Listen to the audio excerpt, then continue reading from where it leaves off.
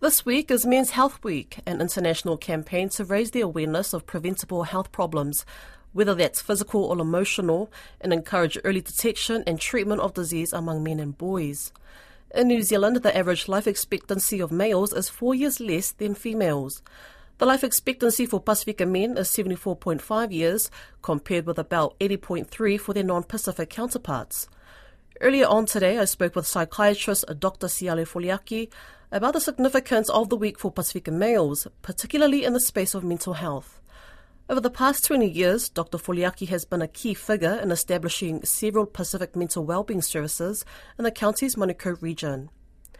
Malolele, Dr. Foliaki, how open are Pasifika men when it comes to their health? I think it's changing. My experience of Pasifika men is that they are really, there's been such a change in attitude across our entire community, and I think that for Pacific men as well, we're shifting in terms of our own ability to talk about our emotions, label our emotions, and the stigma associated with mental health. I think it's decreasing in all communities, including the Pacific community.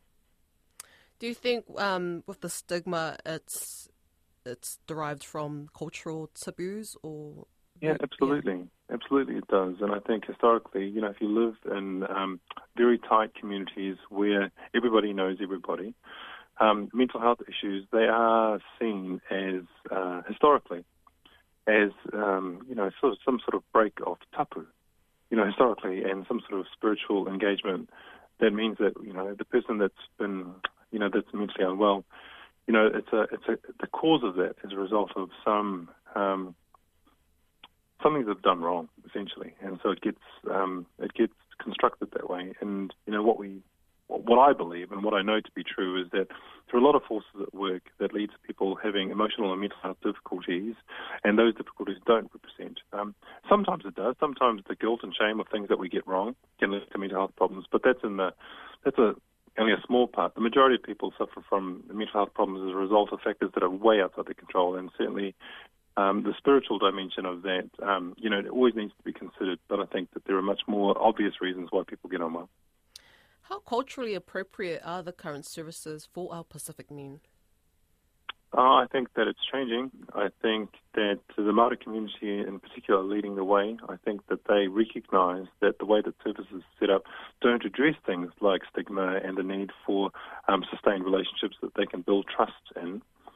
And some of their traditional beliefs, some of the more positive traditional beliefs, because not all traditional beliefs are positive, but some of the positive traditional beliefs about not treating the individual, but treating the entire whānau community, and for us, treating our ainga and our families as part of the solution to the individual being unwell.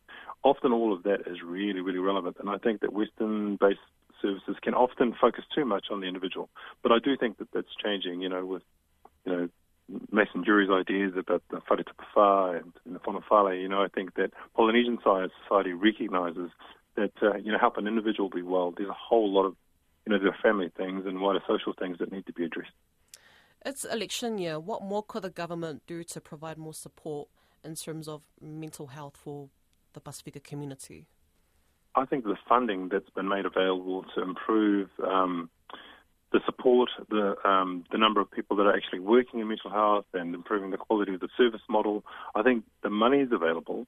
I think it needs better coordination, it needs better organisation, and I think it really needs more trust in the actual communities to be able to implement things that work for them. And so I get the economies of scale. I understand the efficiencies that can be gained by centralising funding, and I really think that there's benefits to be gained as long as we don't lose the ability of smaller communities to kind of have some agency or some independence and autonomy in terms of, being innovative and doing things that work for their local communities. And so when you centralise things, the biggest risk is the loss of the ability of local communities to do what they believe is best for them, rather than being dictated to by central bureaucracy. And so it's only time will tell whether or not the central bureaucracy still leaves enough trust in individual communities to do what they think is best for their own community. And so my hope is that's how it plays out, that there is systems put in place that allow local communities to kind of organise themselves in a way that isn't sort of too driven by a central ideology. Who are struggling right now?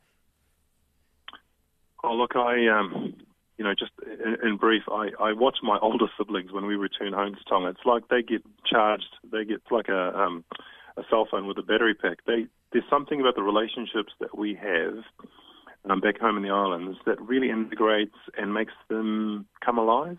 And I think that there's lots of things. You can eat well, good nutrition, good exercise, all the well-being things that we talk about. But from a Pacific worldview, the thing that makes us thrive the most are healthy relationships. And so, my advice to all the men out there is to pay a little bit more attention to the quality of their relationships with the people that they love. And I think that would go a long way towards helping them with their mental health.